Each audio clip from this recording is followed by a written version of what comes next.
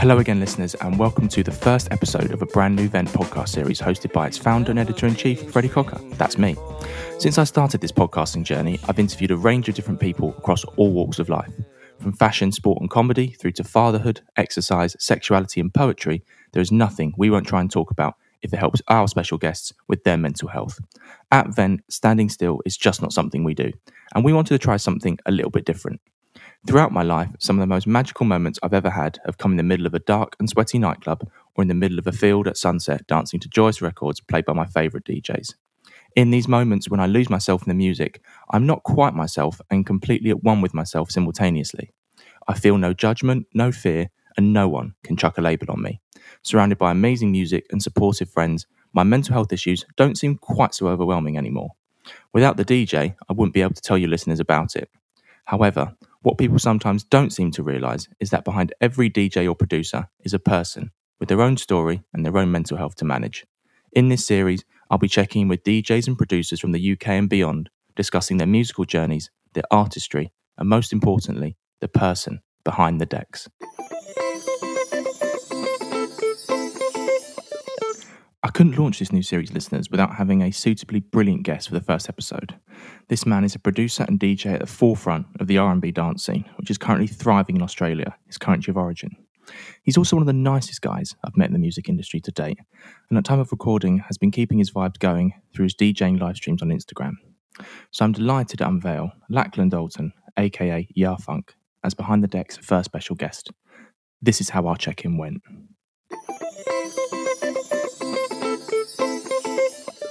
Lachi, welcome to Behind the Decks, mate. Thanks so much for coming on. How are you and how are you coping with the general madness right now in over in Germany, I believe you're living? Yeah, I'm in Berlin. Thanks for having me on the podcast, by the way.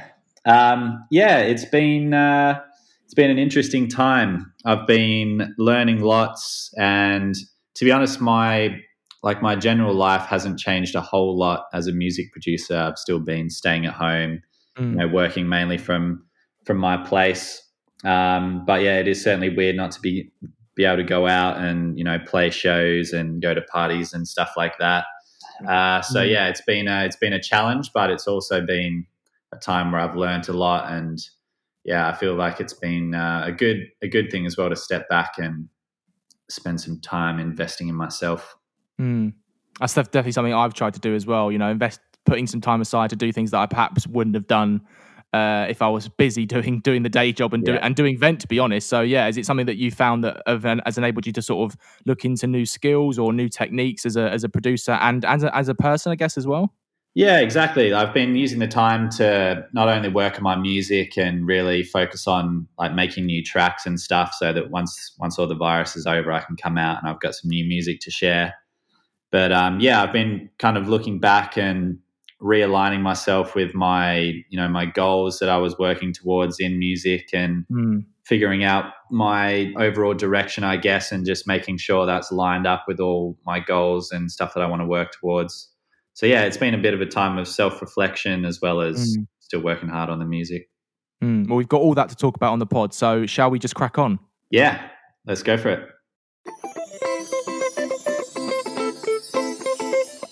Let's start at the beginning, Lachi, and talk about your journey as Jafunk from beginning to where we are now. So firstly, for anyone who's listening to the pod who maybe hasn't heard of you, how would you describe your sound, the music you play in your sets, and also where your name came from as well? Because I believe I mispronounced it in the intro earlier, which you corrected me off air. So thankfully we've got that out of the way. Yeah, man. So my sound it's funk, it's disco. I would call it modern funk and disco, basically. So I'm producing dance music and like disco music with modern chords, with influences from guys like Pomo, FKJ. Little bit of taking the next question out of my mouth. I was going to ask about them on the pod, but there's so many influences, man. It's on my dance R&B playlist. All those guys. Yeah, exactly. So I've got a lot of influences, and those guys are definitely some of my favorites. With this kind of funky, still danceable sound, but it's not quite house. It's not quite disco as well. So it's this in between of electronic and live feel. I always say to people that whenever I hear like this sort of like dance sort of funk R&B sound, like I can instantly you can instantly hear it through the beats and the chords. Is that something Yeah. that you found as well? Like when people sort of listen to it for the first time, they can see or they can hear influences from other people and just recognize your sound straight away. Yeah, exactly. Like I've got a friend actually back in Perth, where I'm from in Australia, and we got very similar music tastes. And as soon as I show him all my music, he's like, "Oh, yeah, that's Pomo. Oh, that's something from Yeah. Detroit Swindle." You know, he can Mm, hear it mm. straight away. But yeah, I feel like I've kind of developed my own sound now. When people hear the chords and they hear some of the grooves, they're like, "Ah, yeah, that definitely sounds like a Jafunk beat." Mm. And how did the name come about? Because that's quite unique, and there's obviously a few DJs out there who've got very similar names. I remember saying to people like there's Z Bias and Zed's Dead and Zed Yeah. to make the dance seem very confusing. There's also My Jane Cole's and MJ Cole. Yeah, exactly. No, my name, when I was kind of conceptualizing the name, I was just writing down all these words on a bit of paper that that I thought kind of resonated with me and the sound that I was going for. And I'd sort of written funk and soul and disco and all these words, which I wanted my sound to be. And then I'd also just written like some random syllables like jar and, the letter J. I just liked how that looked for some reason. And then my mate, I was sort of sitting in a room with my mate, and he's like, "Oh, what about Jafunk?" I'm like, "Oh, yeah, it's okay. I might use it. Let's see how it goes." And then a few days later, I was like, "Yeah, this actually kind of sticks." So, yeah, shout out to Josh for coming up with my name. If he's listening, he's created your brand. Yeah, exactly, and it reminds me every day. Just tell me a bit about how your love for music and DJing and producing started now, mate. Who were your sort of musical influences growing up? Your favorite artists and records that maybe shaped you as a DJ and the person you are now.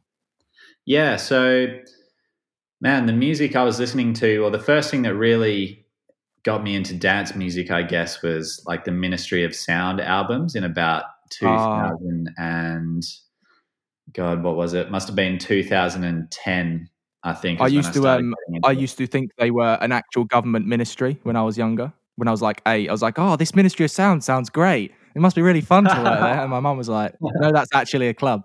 Yeah, that's cool. So I was listening to like the annual and the Clubbers Guide and those things, and that was the first time where I really heard music, and I was like, "Wow, this is I'm interested in this. It's not just something I hear on the radio." And it was something I actually sought out, and I think I actually bought it from a CD store. There's these stores back in Australia called Sanity, and yeah, I just liked the look of the artwork or something. I guess I must have been about 14 or 15.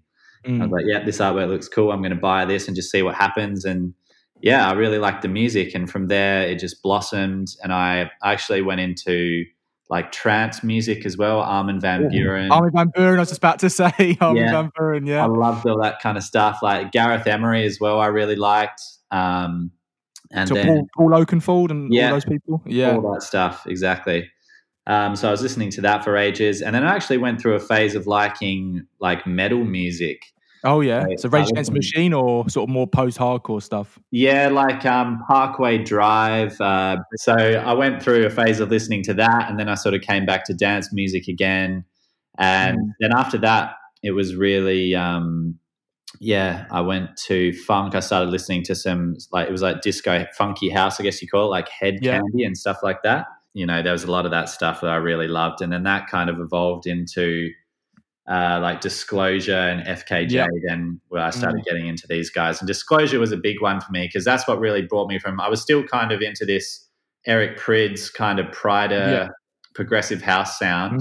And then I heard Disclosure and I was like, oh, wow, what is this? Like, I've never heard anything like this before.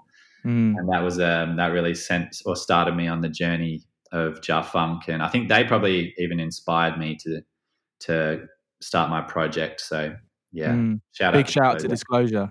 Yeah.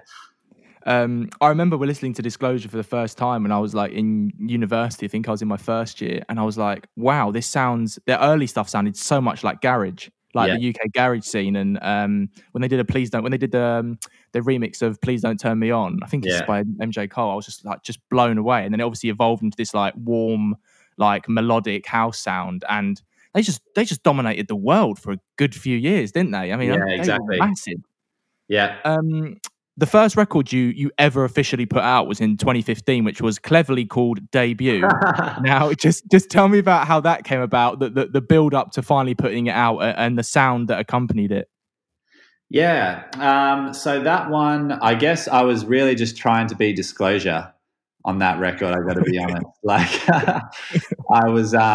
I think I was listening to like My Intention Is War and those earlier The kind of Face records. EP. Yeah, before Settle, and even Settle, that was a major influence for that. And yeah, I was like, yeah, I want to have some crazy chords and then, a big drop. So yeah, I started messing around with those kind of ideas in Ableton, and that was the first track that really came out where I was like, yeah, I could actually release this and put it out there. So yeah, that's kind of how it came about. And it was funny, I was talking about this, I look back on that track now and I'm like, wow, this is really bad. But yeah, I'm still kind of happy that I put it out there, and I had this mentality of, basically screw it. I'm just gonna put some stuff out there. If people don't like it, no worries, but I like it, so that's what counts. After this, you put out your first EP called Passion. Now, how did you progress as a producer and beat maker and evolve your sound as you put out more records from then to the Jafunk putting out music right now? Yeah, so I guess I didn't really change anything. I just kept making music and getting better. And I was trying out new things as well, like sampling. I think Days was on that EP, and that was one of the first tracks where I actually tried to sample something from an old disco track. The Spinners, I believe, was a sample, and Usher as well. So yeah, I've been experimenting with all this sampling stuff and just evolving in general as a producer. And yeah, those were just the tracks that came out next, basically. Just talk to me about the first DJ set you did now, and the story behind it. Where was it? How did you feel in the build up to it? The moment itself, the aftermath, and what did you learn from it that you took forward in future sets? Because I imagine, being a producer is very different to being a DJ, and not everyone can be a DJ, and not everyone can be a producer. And some people don't really seem to realize that. I think, look at kind of from the outside looking in. Yeah, they're definitely two completely different skills. Obviously, they're related in the fact that you're kind of doing the same music, but yeah, it's definitely a different skill. So the first set I ever played was actually it was my girlfriend at the time, at her sister's 21st birthday. Love it. It's always birthday parties, isn't it? Oh, yeah, it is. Oh, actually, I think before that, me and my mate, we basically just played tracks at little house parties and stuff, we'd take our decks around, and we basically asked them if we could play at the house party.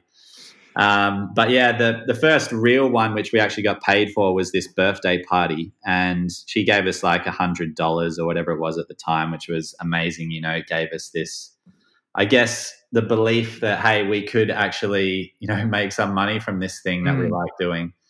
And yeah, we obviously over prepared way too much. Like, we had a lot of the wrong music, but it was just the music that we liked, I guess. And she also gave us some music that she wanted to hear at the party, which probably saved us in the end, because the thing I didn't realize then was like, you're actually playing for an audience, and you got to kind of know what the audience is and know the thing you're playing at. And so we brought all this, house music and electro house stuff to the party, and it turned out to be a lot of her family, like her grandparents.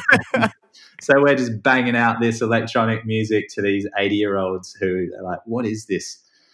So yeah, I think the thing I learned that day was that know your audience, and be prepared for that.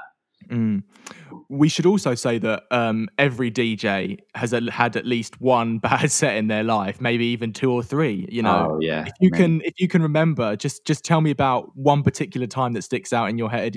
Where the set perhaps didn't go so well. Maybe what happened? How did you feel in the midst of it? And what did you try and learn from it afterwards? Oh, okay, yeah. One moment just sticks out straight away, and I had this gig in Fremantle again, back in Perth, and it was at this little bar. It's basically people just go go there to drink on Yeah. it was a Wednesday Chill night thing, vibe. I believe. Yeah, chill vibes. And so I just played kind of loungy house stuff that I still liked.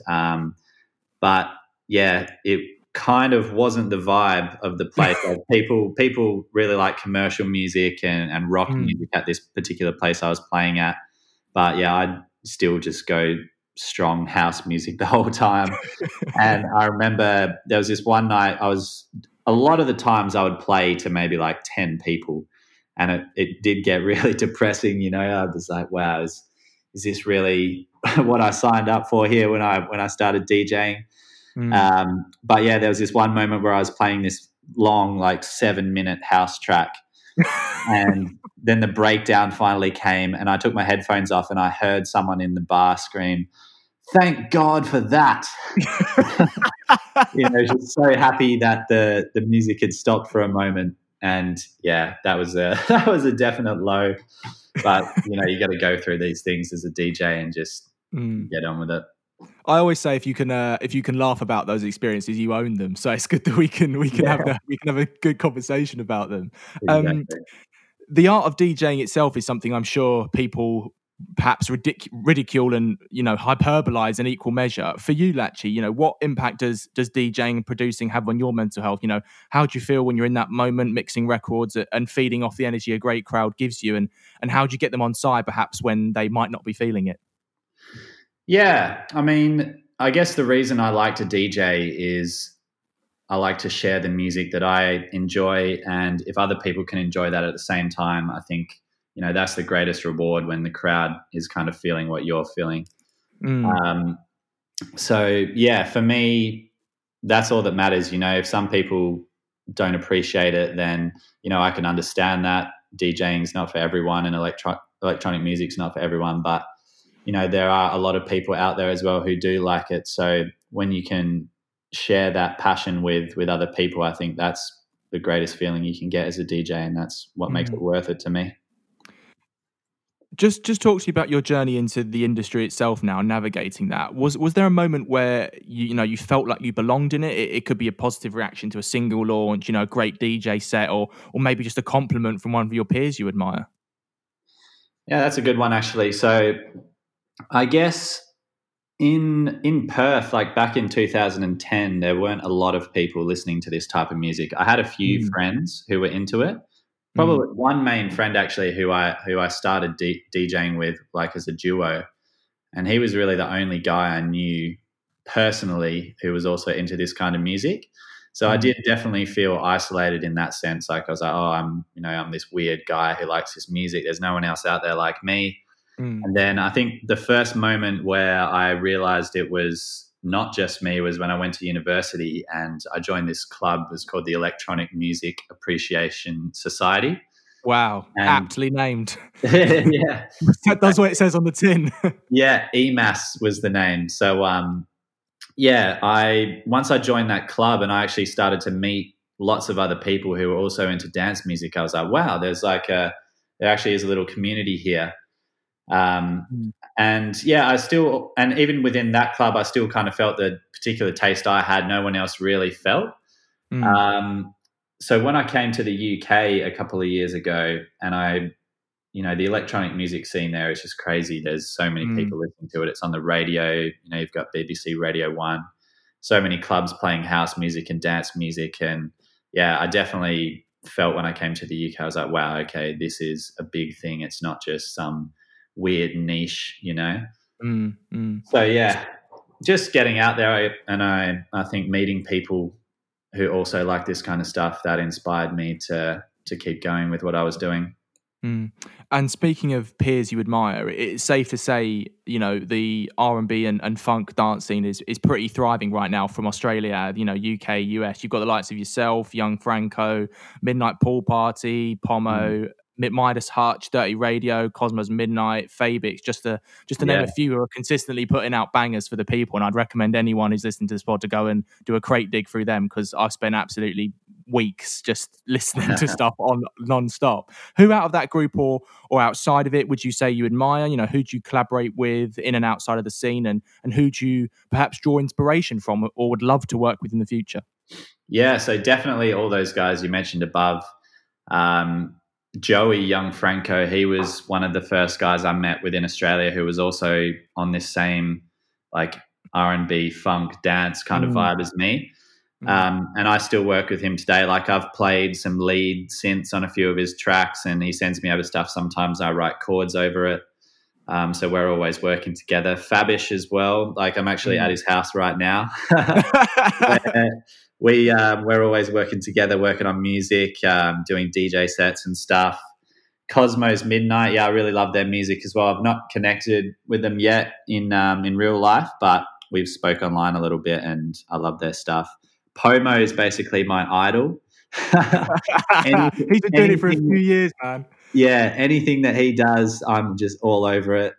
Kate Trinata as well. Oh, yeah, yeah, big fan, big fan. Yeah, all these guys.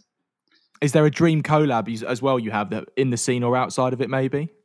Yeah, probably Pomo. Or another one would be Pharrell. Like, I love the Neptune Oh, yeah, stuff. yeah. He's Chad been doing it Hugo since and the Pharrell. 90s, man. Yes. So, man, that would be a crazy opportunity to have one day. Mm.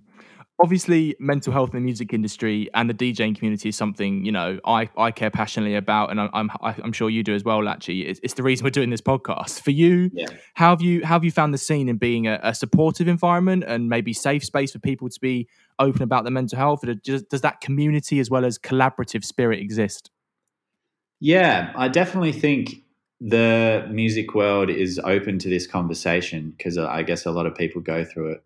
So Mm, it's nice to know that there are people out there who, can listen. mm, But yeah, there's also a lot of traps and dangers in the music world, as everyone knows. mm, mm, Like alcohol, drugs. That whole mm, lifestyle. mm, Um, so yeah, I think you just got to be careful with it. Like I haven't been playing a lot of gigs, so I haven't been overwhelmed with this environment. I mm, guess. But yeah, I just try to. I've come from a sporting background as well, so I take my physical health really seriously. mm, And I really try to keep my drinking alcohol use, I guess, down to just parties. And mm, mm. even I even went through a dry January, and I had some gigs in that period where you go out and you play sober. And actually, most of my gigs I do play sober because I really like to remember and know exactly what I'm Yeah, doing there. So 100%. Yeah.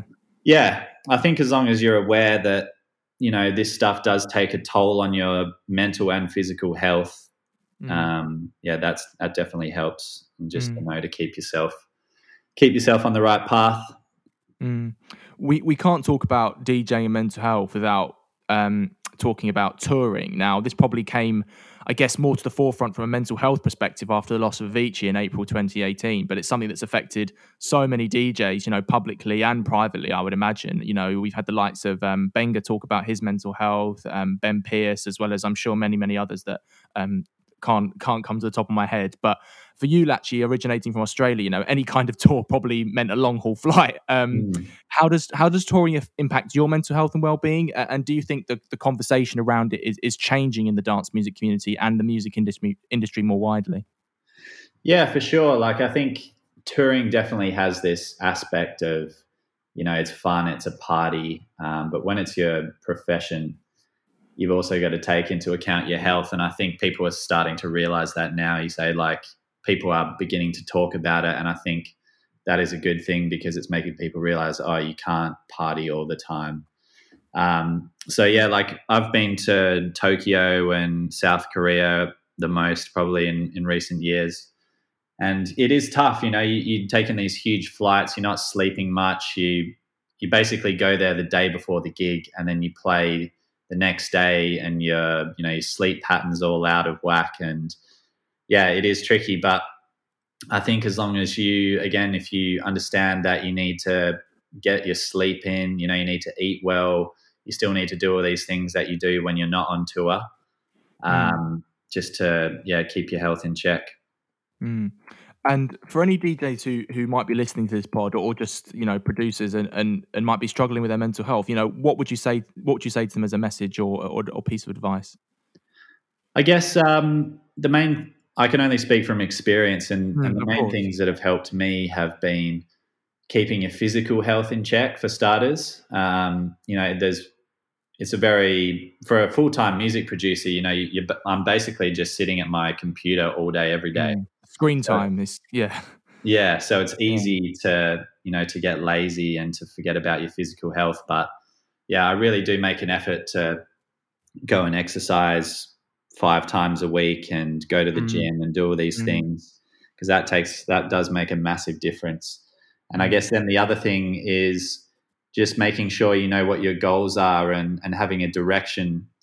I feel that really gives you a sense of purpose and just meaning to your life. So yeah, that's what I've tried to do, is just make sure I've always got some goals. I know where I'm headed towards, and yeah, that gives me that sense of purpose and direction. So that's what's helped me.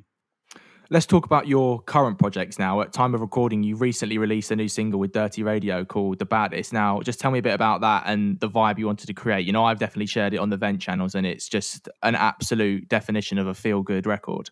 Thank you, man. Yeah, so that one was, I guess I was listening to a lot of disco at the time. I was listening to Tuxedo, who are some of my favorite producers. I literally love every song they've ever done. So yeah, I kind of wanted to go for something in that vein, like a funky dance track with some nice chords and a groovy synth bass. So yeah, I guess that those influences just came out in that track, and then I sent it over to the Dirty Radio guys, who are from Canada. And yeah, they always kill everything that they do. Everything, literally everything they kill. Yeah, they've really got their craft down pat now, and they've got a great team of Shady, who's the singer, and also the writer, Zach, who writes and produces, and then Tony, who's the engineer. So yeah, they've got their craft down pat, and they just smashed it. And prior to this, you also put out a collection of experimental singles, if you don't mind me saying, with vocalist Aaron. Yeah. Is it Aaron Pfeiffer or Aaron Pfeiffer? Yeah, Aaron Pfeiffer.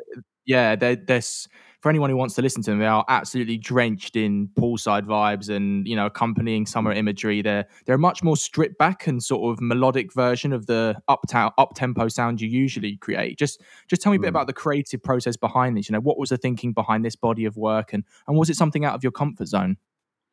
Yeah, it definitely was out of my comfort zone, because I never made anything really that was that slow. But I still, there's a lot of music I'm listening to that isn't dance music, like of course, yeah, Honey Cologne, even FKJ, like he's doing. And yeah, Aaron and I, we definitely have this love for Mild High Club was a big influence there. They're kind of like an indie jazz soul group. And yeah, it was when I first moved to Berlin, and I was just trying out a lot of different things. And I was in I had this feeling of, like you said, experimentation. I wanted to try something new. So yeah, I went for it with Aaron, and we just did something that was completely new and different to what I normally do. I guess it's still got the same sort of chords, the soulfulness there. But yeah, it was fun, and I think I needed to do that I think when you're an artist and a music producer, you need to do what you feel at the moment, which can be hard when it's not your normal sound. But yeah, it was definitely something I needed to do, and I'm really happy that I did it. It kind of flopped, I'm not going to lie. I listened to it. I think, I know. Thank you, man. There's definitely a lot of people out there who still enjoy it, but I think the thing with Spotify these days is that anything that's not your normal sound, and it then it goes into these playlists where it's put next to a dance track or something, and then people go, oh, this isn't a dance song, so they'll just skip it. And I think that's kind of the reason. But yeah, I'm still really happy I put it out there and that people are enjoying it. Well, I'm glad that you're happy about it, mate.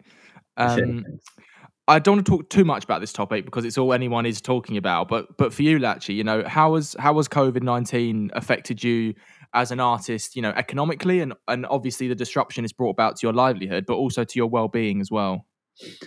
Yeah, so I guess the main thing that's changed for me, like I was mainly doing sessions in Berlin. I wasn't doing a whole lot of gigs.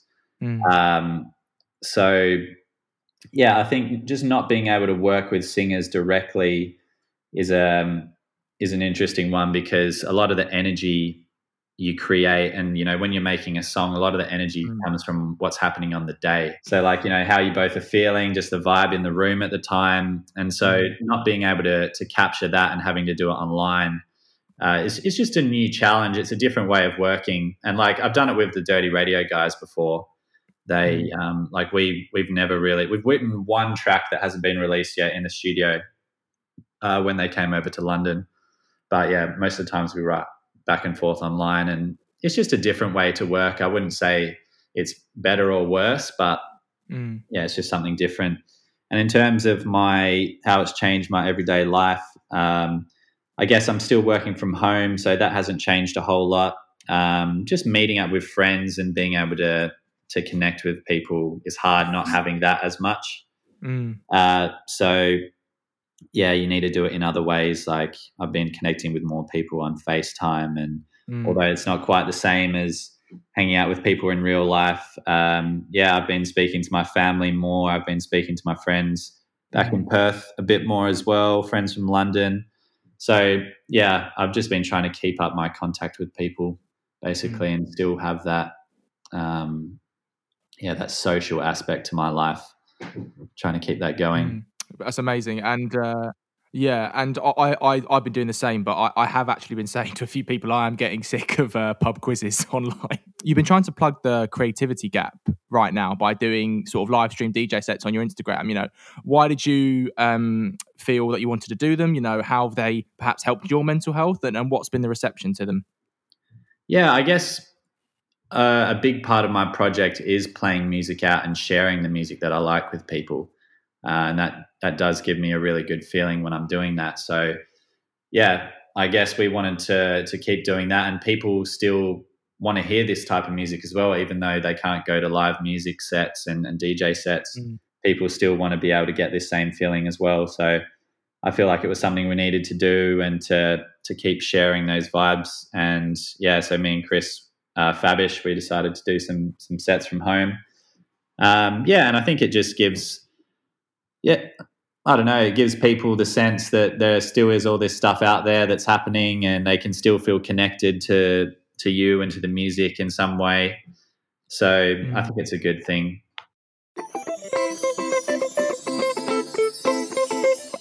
We talked about Jafunk. Now let's go behind the decks and talk about your own journey, Lachi. So firstly, tell me a bit about your early life, your childhood, your teenage years, and whether, looking back, there were any sort of early mental health experiences that you can pinpoint. Who's the Lachi we meet here? Yeah, so I mean, I had a really great childhood, to be honest. I grew up in Perth in Australia, in a nice like outdoor environment, and I was very sporty. And I loved tennis. I played a lot of tennis growing up. And yeah, I guess I was actually talking about this last night with Fabish, was that, I was going through, I guess, primary school, and I was one of the most popular kids in the school. I was actually the head boy. Wow. Mainly because I could play sport. And, in Australia, if you were good at sport, people automatically, for some reason, just think you're awesome. Same in the UK, mate. Yeah.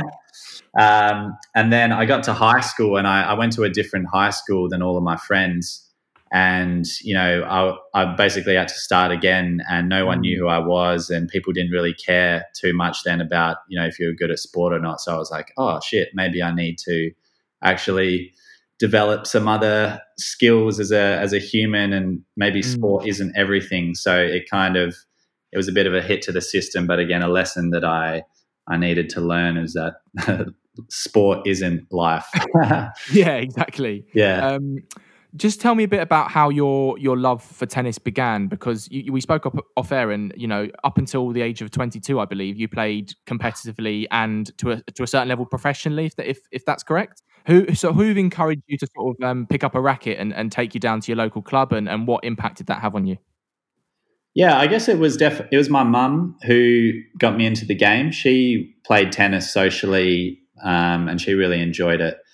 She never really forced me into the game, but she took me down to the tennis club. She got me hitting some balls, meeting some other kids who also played the game. And from there, it really just developed into this passion, and I still love tennis. Mm. So yeah, it was basically my life from about the age of, I think I started playing at 8, and I was playing a lot of different sports. And then when I got to about 12, I had to choose one sport to focus on, and that happened to be tennis, because I was probably the best. That was the best sport for me out of all the sports. I was playing cricket as well and some football.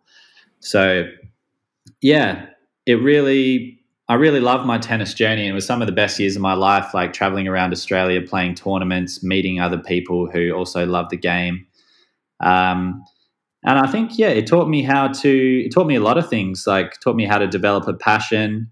It taught me how to work towards a goal. It taught me what it was like to achieve stuff, and that it was actually possible. Because, when I was starting out playing tennis, I remember this quite clearly. I was 12 and I just started playing tournaments, and I was pretty bad. I would lose a lot of the time in the first or second round, and then you'd always look up towards these guys who, would win the tournaments, and they were just like you, just young kids who loved the game.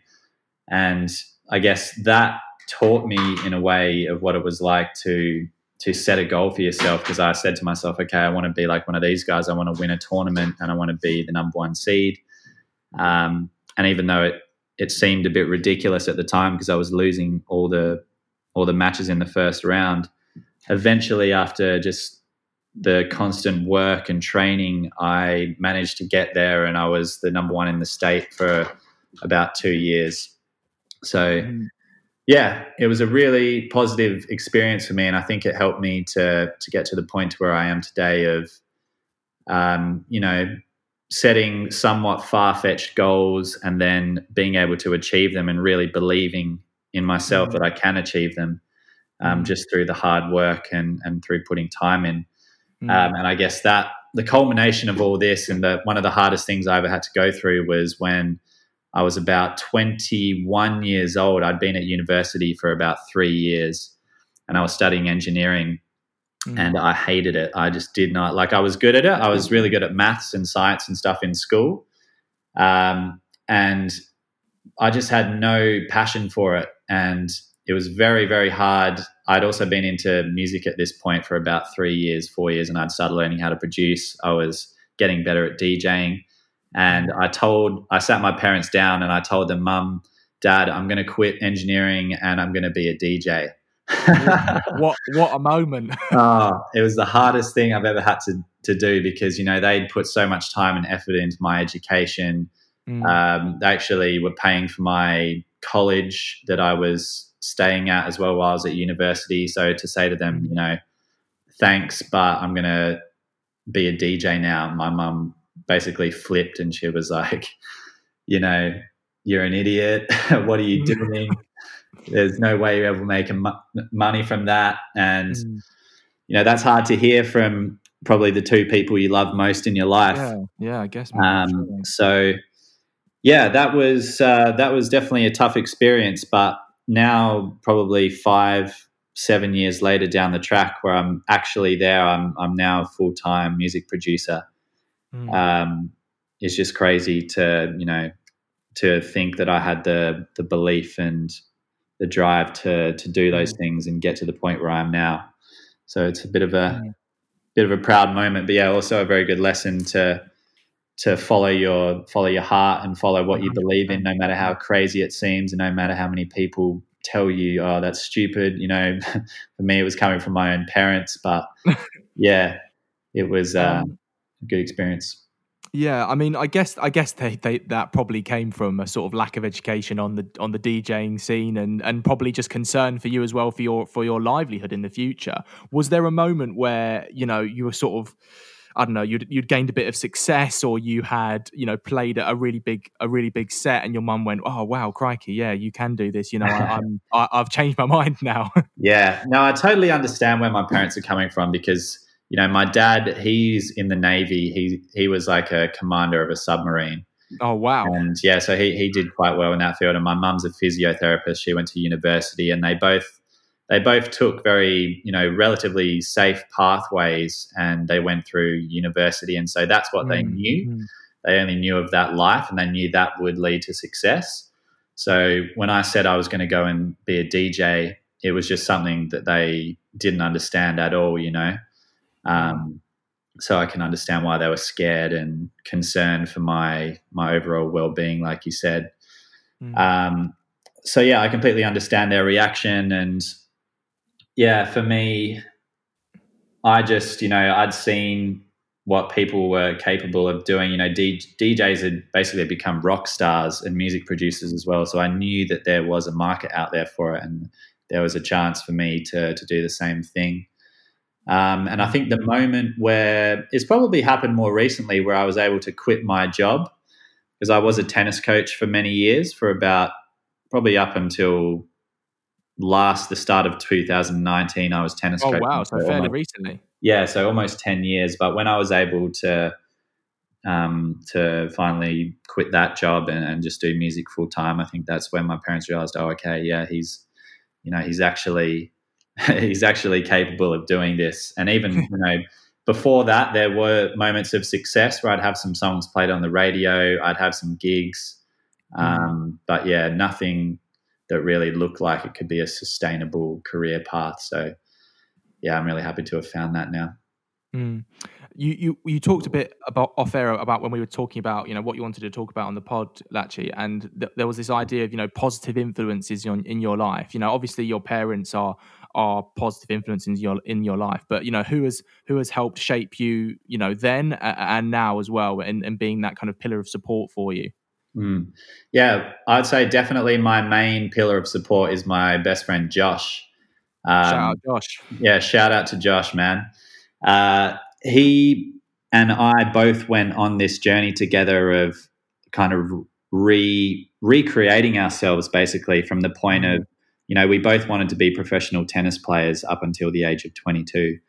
And we'd started playing these semi-professional futures tournaments, they're called, but we never really have any success. We'd lose first round, second round. We never get any professional points, and we just weren't making any progress. So that was essentially the death of our dreams as professional tennis players, and we had to sit down and go, wow, this probably won't be my career and my life anymore. So we're going to have to think of a new way and kind of reevaluate our mindset and stuff. And yeah, Josh had a big influence from a guy called Darren Tandy, who was a professional tennis coach for a player in Perth, Matt Ebden. And he was a real mindset guru, and he taught Josh a lot of this stuff about, positive mindset, working towards goals, all of this stuff. And then Josh basically filtered that onto me. And from there, we've gone on our own journey of, motivation and positivity and all this stuff. And yeah, I'm really thankful that and lucky that I had Josh in my life to start me on this journey, because otherwise, it could be a completely different story. I could be still at uni doing, or it doesn't have to be uni, it can be anything that I didn't want to do, and just accepting that that's the way it is. And yeah, he really gave me the belief that I could do whatever I wanted to do. Something I think which isn't spoken about enough in professional sport is what happens when you retire, Lachi. Now, many players struggle massively with you losing that structure, the feeling of the highs and lows that come with professional sport and that sense of purpose. When you were coming to the end of your sort of tennis journey, did you share that feeling or draw any comparisons from it in your own experience? Yeah, for sure. Like you said, you get such a buzz from having that routine lifestyle. You train, then you go and compete, and you have the euphoria of winning, and then obviously the bad side of it when you lose as well. But succeeding in that sport is a great feeling, and training and all that lifestyle, like you said, is great. And I guess one thing that helped me from moving on from that is to still keep the physical training up. Keeping my physical health really good, because I just love that feeling, and it impacts so positively on your mental health as well. So I kept that up, and I guess the main thing that helped me move on was developing my other passions, and music was one of those things. Like I'd always had music as a thing that I enjoyed and I kind of liked, but I never really went into it 100% and developed it to the point where it is now. So yeah, I think it's once you're moving on from sport, it's just fine. Like, sitting down and thinking, what are my passions? What other stuff do I like? And really going in and developing those passions and figuring out maybe if one of them is something you're able to do for a career afterwards, which happened to be music for me. Mm. Just as a final question, Lachi, before we finish the topic, this has been a really, really great topic, I think. You spoke off air about this idea of letting go of the fear of a safe job, in inverted commas, when you decided to become self-employed. What did you mean by that? And what advice would you have for any sort of part-time musicians or DJs thinking about making that choice too? Yeah, so I guess what I believe on that is that, there's always risk. You can forget about not having risk in your life. Like the risk of going or becoming a DJ is obviously, you're not guaranteed work. You're not always guaranteed that you're going to have money all the time. But then again, you got to look at the risk of having a job that you hate. That's going to have a big toll on your mental health. You're going to feel like you're not working towards anything you genuinely care about. And I think that's the hidden risk there of that you don't necessarily see. And people always say, a safe job, or how safe is it really to be doing something you hate for 40 years, So I think the risk there is on the mental health side. And I can 100% say that I'm much more confident doing something that's slightly more risky, so to speak, in terms of money, and for it to be something that I really care about. And I think if you do something like that, which you're passionate about, then you will find a way eventually. If you just persist and you keep at it, it might take, for me, it took 10 years to finally develop music into something where I could make money from it consistently.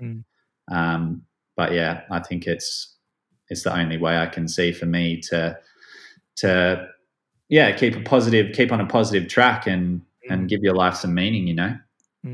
And when that moment happened, did it feel like a sort of weight was lifted off your shoulders? Did it feel like a release? Was there an endorphin rush, or was it sort of you felt like this was the start of a new chapter for your life, maybe? I haven't actually kind of sat down and thought about it like that yet, because the way it happened for me was I was a tennis coach up until, like I said before, the start of 2019, and then I moved to Berlin. And I was actually looking for a tennis coaching job here, but I just wasn't able to get one because I don't speak German. And that's quite tough when you're trying to coach people, Yeah. particularly kids who don't speak any English. So I just wasn't able to get a job. And that essentially forced me into this corner where I was like, okay, maybe like now I have to make something happen from music. Otherwise, I'm not going to have any money. So I started looking to making sample packs, doing productions for other people and things like this to make some money. It wasn't really a moment of saying, oh, yes, I can quit that job. It was more of a, shit, I've got to do something now. Yeah. So there's been a bit of stress there. And even now, I wouldn't say like, I've made it and I'm comfortable now. I'm still working hard, and I still have that fear of, not being able to make money. So I guess that just keeps me working hard. And I think if I did stop and relax, then maybe that would be dangerous. But yeah, it is nice to step back and say, hey, I've been doing music now for almost just over a year, or about a year and a half full time now. So it's nice to be able to say that. Our final topic of conversation, Lachi, and it's one I have with all my special guests, which is a general natter about our mental health. So firstly, I know there's a few bit of extenuating circumstances, but how would you say your mental health is at the moment, mate? Yeah, I'd say it's quite good. I mean, having my passion and having my goals that I'm working towards, that always keeps me at a certain level of mental health. I'd say it feels like I have some sort of purpose and direction in life. I will say I've been slacking a little bit on the fitness side of things, just because my gym hasn't been open, and it's been more difficult to find ways to work out. But yeah, I'm going to get back on that and get outside a bit more, get into the parks once they open up, and try to get the fitness back. But in general, it's been quite good. And if you felt comfortable saying, what mental health issues or conditions, if any, do you live with, and how do they affect you in your day-to-day life? I guess the main one is with music and music production. And I think it's sometimes, you feel this sense of worthlessness or like that you're not good enough. Okay. And I guess it probably comes from production, and everything is hard when you're a creative and you've got really high standards for yourself and Mm, what you want to mm, do. mm, Um, when you make something that isn't up to those levels, you're like, oh man, I'm shit. I'm no good at this. Um, but yeah, that's been another lesson as well. Like just knowing that, everything you do as a producer isn't going to be the best thing ever. So mm, just accepting that, and, knowing that you just got to keep making stuff, and eventually you are going to come up with good ideas, but not every single idea has to be the one, so to speak. mm.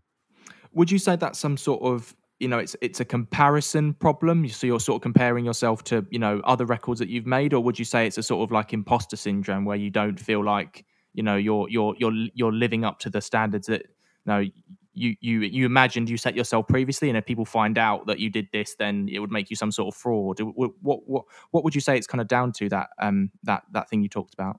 Yeah, I guess it's a little bit of both, like Mm. you see all of these great songs on Spotify, like people generally only put out their best work. Yeah, much like So mental health. yeah, People only see the best. It's the highlight exactly. reel. So you never see the struggle behind it. Like when you see Disclosure's album, you see 20 amazing tracks there, and you don't see, the other 200 tracks which are trash and that they just threw in the bin, you know? Mm, So I guess it creates this sense of, oh, everything that I have to do has to be perfect. I have to do good things all the time. Whereas in reality, everyone does stuff that isn't great. But you just mm, have to do it and keep moving on with it. And eventually, the good stuff will come.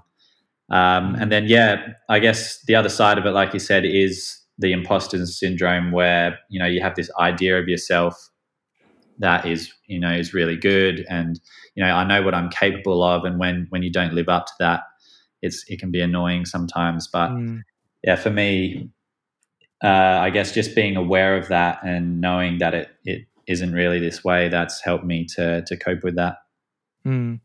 And what age do you think you were when you first realised that these feelings you were having weren't physical, and they were actually in your mind? Hmm.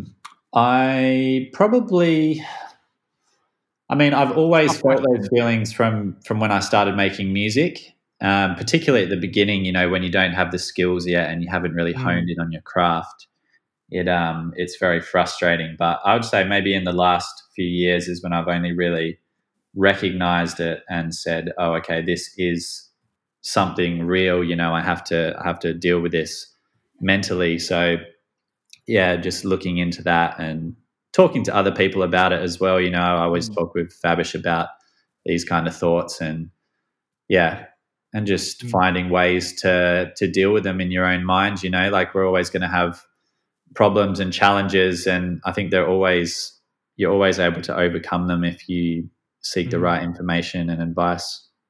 mm. When you've talked to people about this, and Fabish is someone you've spoken to, is it something that you found has been shared, or other people have had the same feelings as you have, and also sort of, obviously you spoke about this being a trigger for you, but what other things have you found in life that might trigger your mental health? Is it things people might say, sounds, sensations? Yeah. Well, first, like you said, talking with Chris about it, and I guess other music producers, they definitely have the same feelings and the same Mm, thoughts. So it's something that everyone goes through, and I'm sure people in other professions have the same problems as well. So everyone has them. Music being such a subjective thing, there's going to be people out there who don't like your music. So you mm. are going to get bad reviews sometimes. You are The going to get haters. yeah, you're going to get rejection. Like you get so much rejection in music. Actually, that's a good little topic to bring up there. Like for example, when you're promoting a single, there's this site called Submit Hub, Mm, and you basically pitch the song to all these blogs and all these magazines and mm, tastemaker sites and that, and you'll get probably, if you pitch it to 100 of them, you'll get about 95 rejections. So Oh wow. rejection is something you really have to learn to deal with and just accept that it's a part of this game. Mm. And just you got to know that music is subjective and not everyone's going to like what you do. But I think no matter what kind of sound you're doing, there are people out there who are going to like it. So you got to know that you're doing it for those people and you're doing it for yourself as well. And Mm. not everyone has to like it. It's really eye-opening, actually, what you said there about the sort of submitting procedure. It sounds a lot like PR, which is what my day job is. I sort of Mm. imagined that music blogs were really like they would just pick up your record and they would happily promote it instead of this Yeah. sort of really archaic maybe submittal process. Did that idea of rejection sort of on a regular basis take you quite a long time to get adjusted to it? And the mindset you have now, which is obviously there are people that will reject your music, but there are equal amounts of people who will love it. Did that also take a while to get used to? Yeah, for sure. Like, I guess when I started making music, I was just showing it to my friends, and they'd all, of course, say it was good, or they'd say they liked it. Actually, not all of them. I did have some friends who were very blunt, and they'd tell me it's shit. But in a kind of Also joke, good in certain you ways. need that as well. Um, but yeah, then when you go out into the world of promoting and trying to push your stuff, and at the start you have to do it all yourself. That's when you realize, like, oh wow, this is quite hard, and rejection is frequent. So it's just something you've got to deal with. Mm. And yeah, I guess I got to that point again just through talking to other people about it, and you know, having them share their own personal feelings on the subject and their experiences. So yeah, you just got to know you're Mm. not the only one out there who deals with that. Definitely. You've talked a lot about sort of physical exercise being a really great method that you use to improve your mental health and well-being. Are there any others that you found that have improved it? Which ones have you found that have worked, and maybe which ones that haven't? You mean techniques to improve mental health? Yeah, for sure. Yeah, I guess for me, I like to read. I definitely like to read mindset books. Mm. Watch things about mindset. Listen to people talk about it as well. Um, yeah, I guess sometimes you have, you go through points where you're feeling uninspired or you're feeling a bit low, and I think those are the times for me where I need to develop and grow more as a human. That's what I see those are.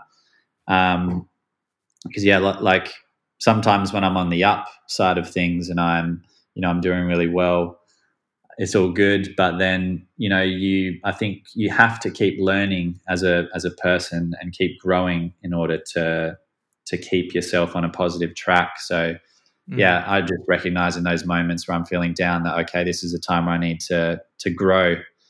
And I feel like, yeah, listening to podcasts, learning things about mindset, reading books. Like lately, I've been watching that Michael Jordan documentary, and I found Oh, that I need to amazing. start it, mate. It's just it looks ridiculous. It is really good, and so yeah, that's what Mm. I do is recognize these points as an opportunity Mm. to learn. And how do you support friends in your own social group who may have mental health issues, or be going through a bad patch of just poor mental health, whether that be men or women, outside of the helping them through positive feel good vibes of your music? Mm. Yeah, I think the best thing you can do is just be open to listen. And although I'm talking a lot on this podcast, I would say one of my better skills is my listening. So, yeah, I think just being able to recognize as well when someone wants to talk. You know, Mm, mm, sometimes they'll give you a very subtle cue that they want to talk to you about something, and I think just being able to go, oh, okay, do you want to talk about that a bit more, and being open to listening and sympathizing with them. That's mm, the best thing you can do as a friend. mm. Why do you think it's important that we as men open up and try to normalize the conversation around mental health, not just in the music industry, but as men more widely as well? Yeah, I think because as men, there's this whole image of you have to be tough and you have to just deal with the problems yourself, or don't even talk about them for that matter. Where Mm, I think I read the suicide rate for men is, much higher than women. And, that probably comes down to the fact that men, they do think that they should deal with it themselves and there isn't anyone out there they should talk to. But the conversation is great that it's starting to happen, and it's making men feel like, oh, wow, I can actually get some help with this stuff and I don't have to just deal with it on my own. And just as a final point, actually, and I've absolutely loved doing this pod, mate, and I hope you have as well. What more do you think we have to do, not just in the music industry, to help those who are struggling with their mental health, but men from all backgrounds feel comfortable and safe in opening up about their mental health? Yeah, that's a good one as well. I think continuing to talk about it, continuing to promote the idea of positivity is something we need to do. And it's a tough one because now I think in the modern day it's somewhat not cool to be positive, in a sense. Like, there's all the memes and stuff on Instagram now about like being a piece of shit, being depressed, having depression, all this stuff. It's kind of viewed as this funny, almost cool thing. So I think finding a way to recognize that those things, although it might be funny on a meme, it's actually something that's quite serious. And I think just continued conversation about it, people, particularly in like positions of power and celebrities and stuff, promoting this idea of positivity, I think that'll definitely help. And podcasts like this as well too, promoting this idea of mental health being something you actually do need to take care of, not just laugh off.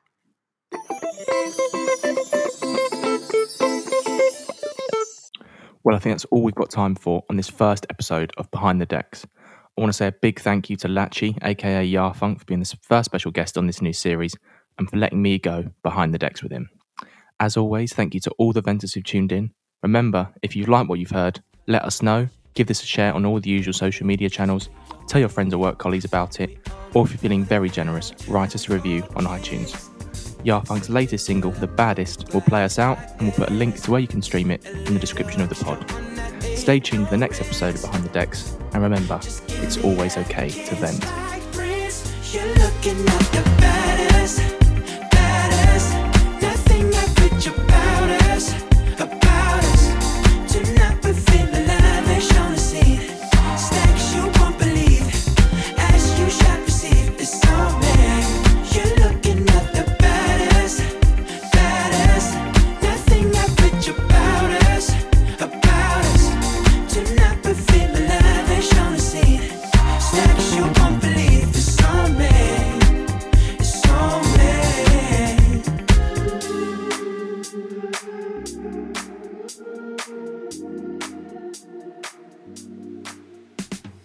Royalty.